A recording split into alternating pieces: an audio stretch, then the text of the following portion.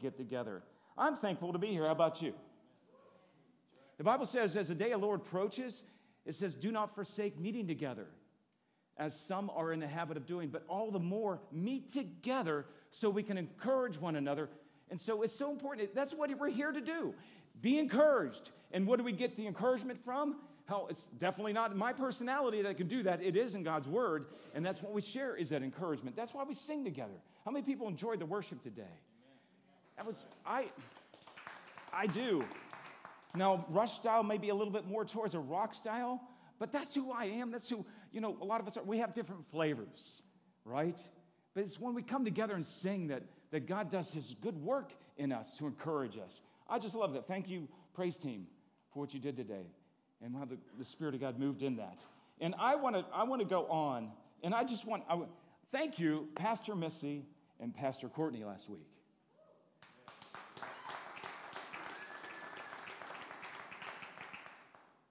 God is good in His message. And so I'm stealing it today. So thank you. In their message, and I remember specifically that Courtney said this, what do you do when what you see does not match or isn't what God said? And I really felt when she spoke that last week, and the message was around, preparing ourselves and being ready and all of that, and not give up. So many people are giving up because they just don't see what they've been praying for. And that does sound a little bit selfish, doesn't it? God, I want this to happen. I want you to put your blessing on it so I can see.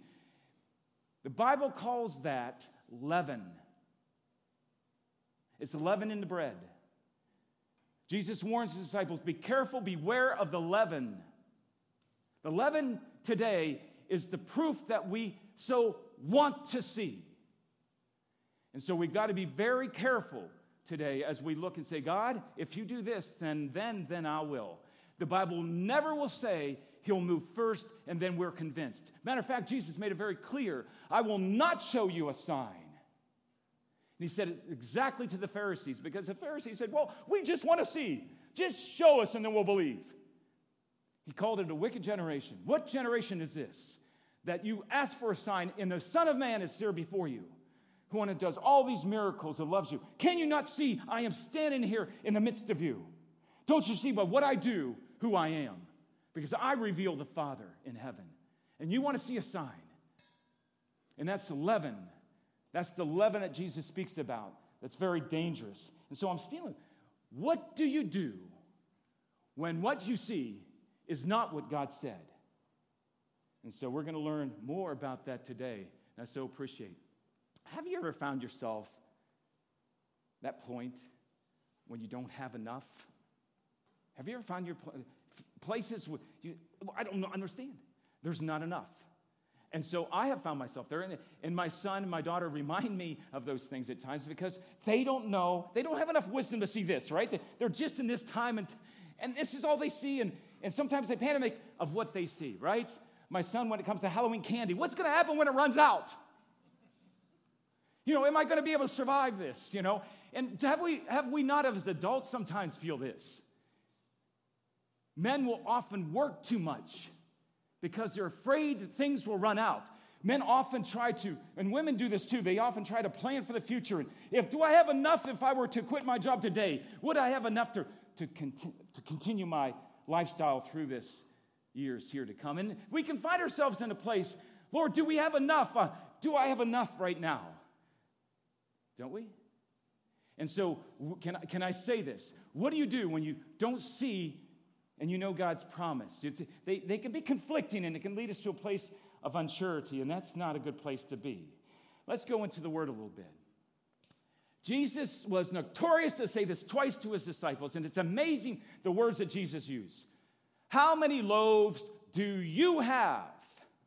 He says it 2 times in this wonderful Word of God. One is in Mark 6:38. And of course the disciples say, Lord, we obviously don't have enough because we only have 5 loaves and 2 fish. Okay? We have this little boy's lunch and this is all we have. So this is a trick question, isn't it, Lord? How many loaves do you? Of course He knew. How many loaves do you have? And they feed how many? 5,000 men plus women and children. We know the story. It's amazing God does this, right? And then later, He does another time where In Mark 8:5, it says, he asked the same question, how many loaves do you have? And they would say to him, well, we have 7 loaves and just a few fish. Still the uncertainty of, can we do this? And then we know the word says that they feed 4,000 plus women and children. I don't know about you, but that would be pretty convincing. That just with 1 loaf, we will be able to do so much. Okay, we all think, well, if I was there, not right, if I was there, if I saw that, then I wouldn't be acting like that. That wouldn't, that wouldn't be me, right? Come on, raise your hands if those would feel that way, that if I was there, it would be different. I'd like to say I'm in that group too. Lord, I would be different, you know that. Because I know you so well. How many loaves do you have?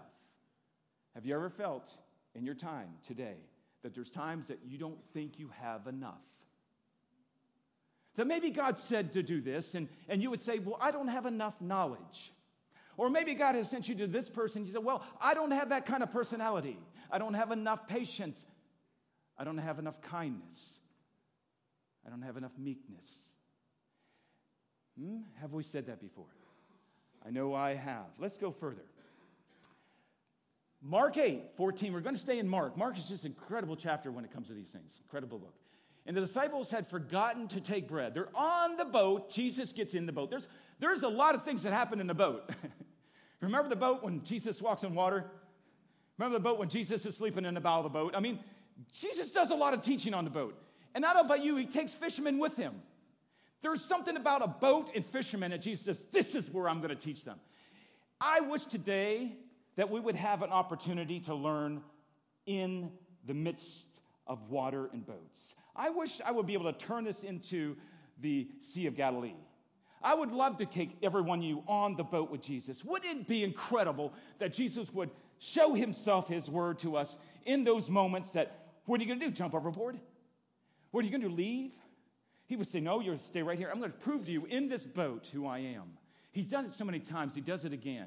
Here's the disciples. After the great miracles, listen to me. This, you would not be there, right? You'd be the one saying, hey, I saw that. I have much better faith. But after the great miracles of the bread, Jesus is in the boat. And the disciples had forgotten to take bread and did not have more than 1 loaf in the boat with them. And Jesus was giving orders to them saying, watch out, beware of the leaven of the Pharisees. I'm telling you, leaven today is what? Proof. I have to have proof. I need to see. You've got to prove it to me, Lord. The leaven of the Pharisees and the leaven of Herod.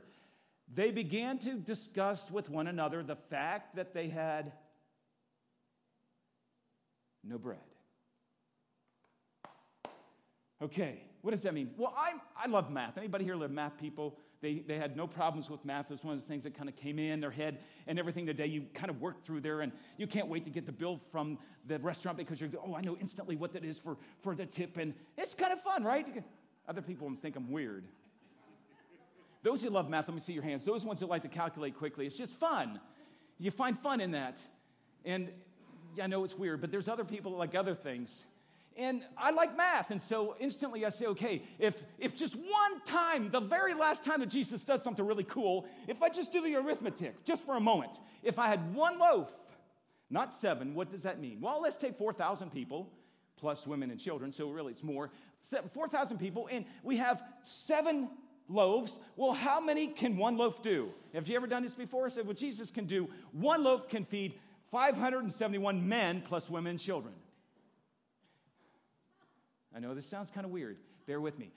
So Jesus asked him, he doesn't even bring up bread, he just brings up leaven. When he brings up leaven, beware of the leaven of the Pharisees. Instantly the boys come over and say, well, we only have 1 loaf. Leaven, bread, not enough. He took fishermen with him. See, fishermen knew that there's, on the lake, anything can happen. So prepare yourself when you fish, take enough food for everybody to eat. So they were in the mindset, we are going out into the lake. And if we're going to go to the lake, we should bring some bread. He just reminded us of bread because he said leaven. Leaven's in bread. Bread, we don't have enough. And then it's a stupid discussion. I said stupid, and I shouldn't say stupid on the stage. My wife, I'm going to have a discussion with her at home. She's never used stupid. That's right, see? Don't use stupid. Stupid is what stupid does. I think it's in the Bible. Is that in the Bible someplace? No, it's not. So they are in a discussion with Jesus. I don't even know how in the world they get into this, but leaven's brought up and they get into it. We don't have enough bread, Jesus. And can you imagine his frustration? Did you not see? Did you not believe? And so here they're in a discussion. I know by doing the arithmetic that one loaf can do 571 people. There's not that many on the boat. So as far as I'm concerned, if we do the arithmetic and we are that kind of people, we'd be going on boat saying, one's enough, even a crumb would be enough for us all. But they are not there. And so Jesus tries to teach them. He's so patient and kind. Is he not? Isn't his love enduring forever? Isn't Jesus one of those who will stay with us to the end?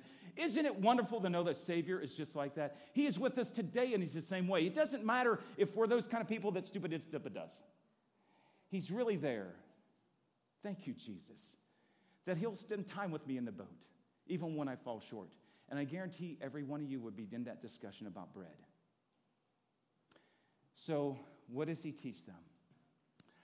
Well, have you ever found yourself saying, I have no blank? And I have to say, this is my creativity. I had a mathematician trying to be bring in creativity. It says, if you keep on knowing, your knowing will not keep on. Can we get out of the mindset of saying we do not have enough? Can we stop saying, I can't? Have you ever met someone when you're trying to discuss with them, and I'll just be perfectly honest, let's be transparent, pulling up my sleeves. Have you ever met someone that you start to help them and start to counsel with them, and they say these very words, oh, I know. And you think to yourself, well, if you know, why don't you do? Have you ever met those, and granted, every one of us has done it. I guarantee at least once that you were in the place where you said, I know already that. And we need those people on the other side of that comment to say, well, why don't you do it? And if God is all things to all, if he knows all things, and he is provision for all things, why don't you step into what it is you are to do? Well, it's sin. Well, good. Well, then you need to say no to it and turn from it. Often sin takes us to a place that we don't even see it. Correct? So, have you found yourself in that place where you're saying, I don't know, or there's not enough, or I can't, I won't? And if you're in that place, your knowing has put you in a place that your knowing God can't exist. So, anybody who's ever been there before? I know I have. Let's go on. 8. Let's go into Mark 8. And Jesus, aware of this, said to them, why do you discuss the fact that you have no bread? He's so gentle. I mean, it's in a question form. So, isn't it great about Jesus? He actually takes you in a place of stupidity, and he asks you a question to get you out of that. I know I use it again, honey. Thank God that Jesus is like that. He doesn't leave you there. He says, I'll ask you a question to bring you back. Have you ever heard the Holy Spirit? Has he ever asked you a question? And it brings you back to realizing where you were. And he even calls this a hardened heart. A hardened heart is a place where you stop listening and stop hearing and stop speaking to things that God says to do. A hardened heart is in a place where I don't think I can. That's a hardened heart. It's not a good place to be. It says, do you not yet see or understand? Do you have a hardened heart? Christians today can have hardened hearts. They love the fact that Jesus says, I am the God, Son of God. I'm here to bring salvation. You can come from this place here in the miry clay and come here to salvation. Isn't that wonderful? That's what Jesus does. But he also takes you to that place and he brings you to this place. And it isn't wonderful. He'll continue that good work in us until the day of completion. Thank you, Jesus. That he doesn't want us to be a place of salvation and become hard at heart. That often all of us can get to. Let's go on. And so let's get into some more teaching. It says in Mark 18, having eyes do you not see? Having ears do you not hear? And Jesus adds to this. He pulls that right out of the Old Testament. He pulls it out of Ezekiel. Isn't it awesome that Jesus was the Word? The Word was with God, the Word was God. Jesus speaks and there's the Word. And he brings that out of Ezekiel. You've already heard this. But I'm going to put one more thing to it. I'm going to put, do you remember? Or do you not remember? Don't you remember what I just did? You're in a discussion of bread, and I just multiplied it. And guess what? I multiplied it in your hands. Do you remember that Jesus broke the bread? He's had everyone get into different groups in 50s and 100s. And he then went to them, and he had the disciples. They are the ones that distributed. Did I say that right? Distributed it. They became the miracle. Do you know that Jesus did that for a reason? And then afterwards he says, guess what I'm going to do? I'm going to show you even when you are done with the miracle, I'm going to let you gather up pieces. And in the gathering up the pieces, you're going to see that there's more in the gathering than there was at the beginning. And you get to pick them up and put them in baskets and see, there's enough for us. Jesus is always enough, is he not? And if you're not in a place today that know that Jesus is always enough, then you're not in the right place. Jesus is always enough. There's not a such thing that come from your mouth that you say you can't. It should never come from you. Don't let your knowing hinder or stop the knowing him. And it can with a hardened heart. Do you not remember? He says it so clearly to them. I have to believe if I was there.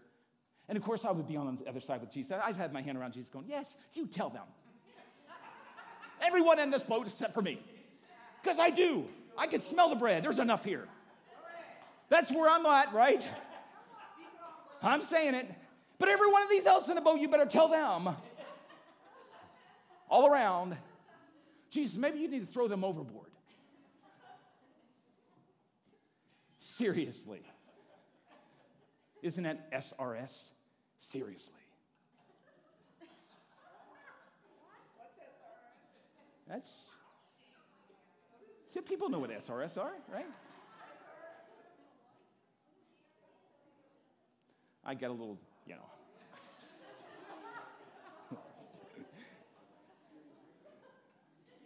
Well, at least the young people are laughing at me. I'm not sure if I had it right. Okay. Work for you? SMH. I can't believe this, right? Here I am. I'm with Jesus. I'm looking at the crowd and I'm going,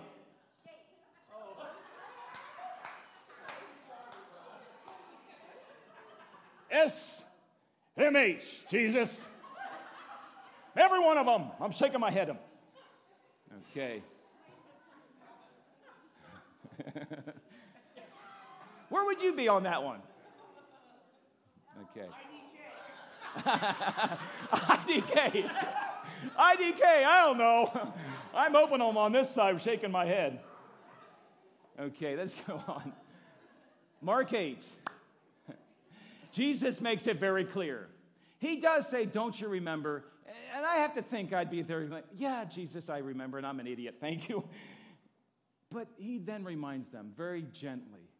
He says to them, when I broke 5 loaves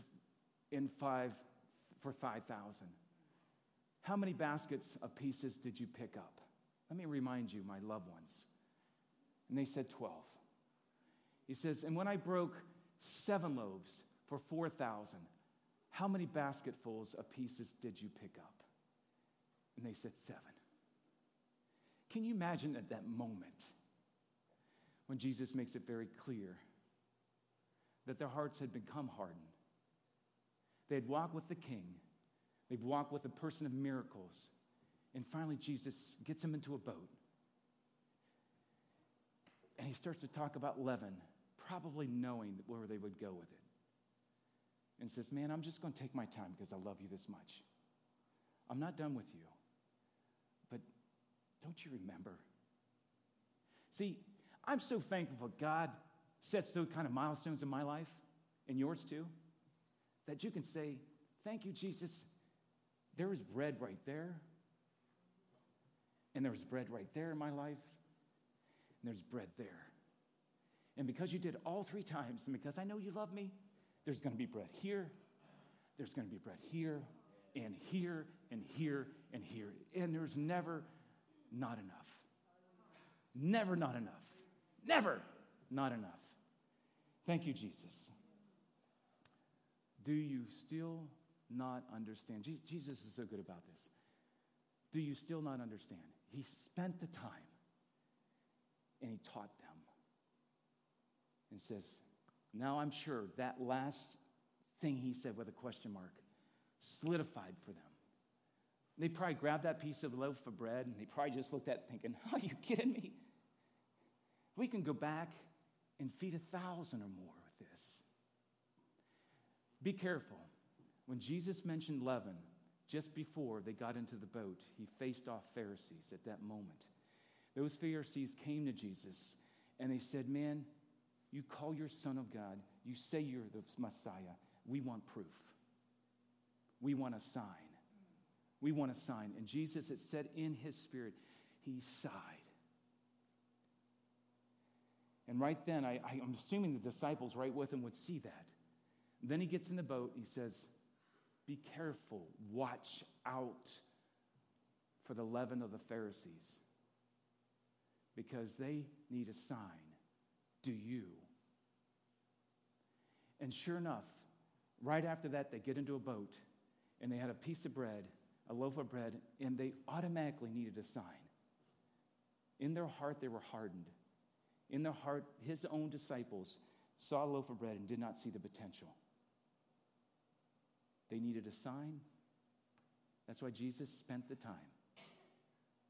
Isn't it good? He loves you that much. Jesus is amazing. The other day, I'm a guy that I don't need to have the proof, but it's kind of cool when Jesus shows up and proves to the world that he is who he is, say he is. You know, the day the scripture says, every knee shall bow and every tongue confess that Jesus is Lord. My heart, and part of me, it rejoices that that's coming, but part of me cries because there's so many that will hear that, fall to their knees, but it's way too late. So I'm reading, and everybody knows Hebrews. Hebrews is an amazing chapter. It's all about faith. Now, it says, faith is the assurance of what we hope for will come about, and the certainty of what we cannot see exists. It's a different translation than maybe you're used to. By faith, we understand that the universe has been framed by the Word of God, so that what is seen has not been made out of the things which are invisible. God put everything to existence by words spoken. That thing that was unseen has made everything seen. Everything that we see is from his non-seen. Now, I don't know about you, but that gets me excited. That's faith. That's faith, and it's beautiful. And through 11, it talks about these men of faith and women of faith, and it takes you through a trip. Hebrews 11, if you're having a bad day, it's a great book to read, especially that chapter 11. And it takes you on a trip of faith. It tells you what faith is, and it shows you what faith has become through people. It's a great book. And then through this, I get an opportunity. Now, I didn't even bring my piece of paper up here. I must have left it back there. There's some pieces. Is it right there, Mark? Oh, there it is. You know, anybody ever done it before? You kind of leave something someplace safe, and you don't know where safe is? That happens to me sometimes. I got this online, and it intrigued me because in 1996, and how much time do I have? We got 5 minutes here. In 1966, there was a Time magazine cover story. It says, asking the question, is God dead? And some of you, I was born in 1961, so I was only 5 at that time. I probably don't remember that. But maybe some of you do, but Time magazine has been always an emphasis of what's going on, and it's current issues. It's trying to make, I don't know, excuse for time. I'm not sure. But it said 1966, is God dead? And really, it based that on what was happening at the time. And there was at the same exact year, there was a man named Carl Sagan announced that there was 2 important criteria for a planet to support life. And both of those would be a star, like the sun, and a planet close enough to the sun that it thinks that that's all it really took. And so because of that discovery and that time, that information, they figured out that through the octillion, now that's a lot of zeros, roughly octillion planets, that there really is a septillion amount that could exist to hold life. Okay? Because of that, now you don't have to have numbers. You have to know that there's a big amount of planets.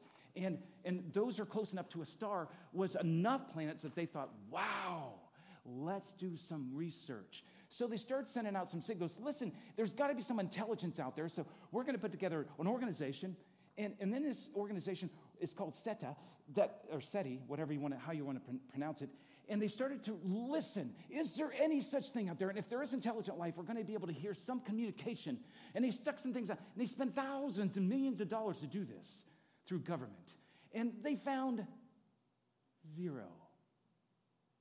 And even at the point where the government said, you know what, we're going to give this up. You know, it's too much for us to be spending. And I think in 1993, they said, yeah, let's just give it up. But there's other private organizations that kept researching that, believing that there's got to be something. And all of a sudden, through all of this, and I'm just going to go through here some of these notes of mine, it became very clear that there was more than just 2 things that needed to happen with a planet and star. There had to be a lot more involved for life to exist. And so they came up with 10 factors that were more, and then they came up with 20 factors that had to be in line, and then they came up with 50. And because of all these new discoveries, they're actually finding out it becomes less likely that life can even exist on a planet under these conditions. So it got from all this octillion down to just a few thousand. And the more they researched, the more they found out that it was almost impossible for life to exist on any planet. And what's intriguing about this, they have now 200 known parameters necessary for a planet to support life. Every single one of these must be perfectly met, or the whole thing would fall apart. That's where they are today. Isn't it amazing? Astrophysics and now know that the values of these 4 fundamental forces, they came up with say, okay, now we know all of this. There are such things as in this article here, there's such things as, hold on here, and I'll get to that place, electromagnetic forces that have to be there, and there was 4 parameters they came up with. And all of these things had to be perfectly aligned. And what's amazing about now, here it is, nuclear forces, electromagnetic forces, strong and weak nuclear forces, all had to be present, doing this thing perfectly to have life that exists. Do you know where they are today because of all these findings? I'll make it very quick. They found out that it's impossible for the earth to exist. They come to a point that there's 0 chance in all of the universe for this to just happen because everything has to be perfectly lined up. 200 parameters, these 4 forces that now they find to be perfectly aligned, that they can't even be off just a little bit, they have to be perfect. There cannot be a Big Bang Theory. It's impossible for things to come together and explode and all of a sudden be everything perfectly aligned. As a matter of fact, they say if Jupiter was not where it was, that all these meteors, we'd have 1,000 times more meteors hitting the earth. Could the earth even exist if even Jupiter wasn't perfectly set in its place? So the more they know, the more it looks to God. Isn't that amazing? Fred Hoyle, the astronomer who claimed or coined the term Big Bang, said that his atheism was greatly shaken at these developments. He later wrote that a common sense interpretation of the facts suggests, common sense, that a super intelligent or intellect has monkeyed with the physics as well as the chemistry and biology. The numbers one calculates from the facts seem to me so overwhelming as to put this conclusion almost beyond question. There cannot be the Big Bang. It's impossible. How long is it going to take before schools get on track? The more you know about the universe, the more that you learn about the universe, the more it points to God. The earth cannot even exist today without God forming it. He said, earth, I choose you, and I'm putting all these things in order so it can exist. I have my hand in it all the time. It cannot exist without me. So I don't know about you. I think it's absolutely crucial. No matter what you read, if you're not a reader like I am in all this, and I try to share all that summarized into one, read it for yourself. See what's going on now. See all the things that are changing, because the more they know, the more they experiment, the more they try to understand, the more it says there can only be one answer. And that's God in control. Why do we have to see? Why do we have to experiment? Why do we have to prove? Why do we have to prove God? God already proves himself in everything that we put our eyes on. Why can we not see? I think we see enough, don't we? We're convinced. We're convinced. Father, I thank you for this day. I thank you, God, that you're good. I thank you, God, even through discussing these new experiments and new discoveries, astrophysics and all these, and those who look at astronomy and all these things up in the earth and around the earth, and even they're able to send telescopes further distances away. We have found zero intelligence anywhere else except for this planet. And this planet cannot exist without your hand. Always in it, making it turn, making it do. Your hand is all over this universe. Thank you, Lord, that all we need to do is really look up. And the greatest miracle of all is the universe. Father, thank you for allowing us to understand. Thank you, Lord, that our hearts are not hardened, that we're not in a place that things have to be proven to us, and that we stand in a place that, God, you have already proven yourself mighty through your Son, Jesus. Thank you for his teaching. Thank you, Lord, for his patience with us. Thank you, he's going to continue that good work to the day of completion. Thank you, Lord, that you love us that much, that you'll take us into the boat, that you'll sit down with us. And even when we've become a least bit hardened and say, we can't do this, we don't have enough, we have no bread. And God, you will sit there and you teach us, don't you remember what I've done? Don't you, even if it's just with the word of God, what I've done. But even in your life right now, you know. So thank you, Father, for that my heart is open, that I could take anything today and I could step in any situation today and I would have enough. I have enough to do it and more. So, Lord, thank you for giving me all that I need. Thank you for allowing me to be here today and to share from my heart. You're an awesome Lord. You deserve all the praise and worship. You are glorious in Jesus' name.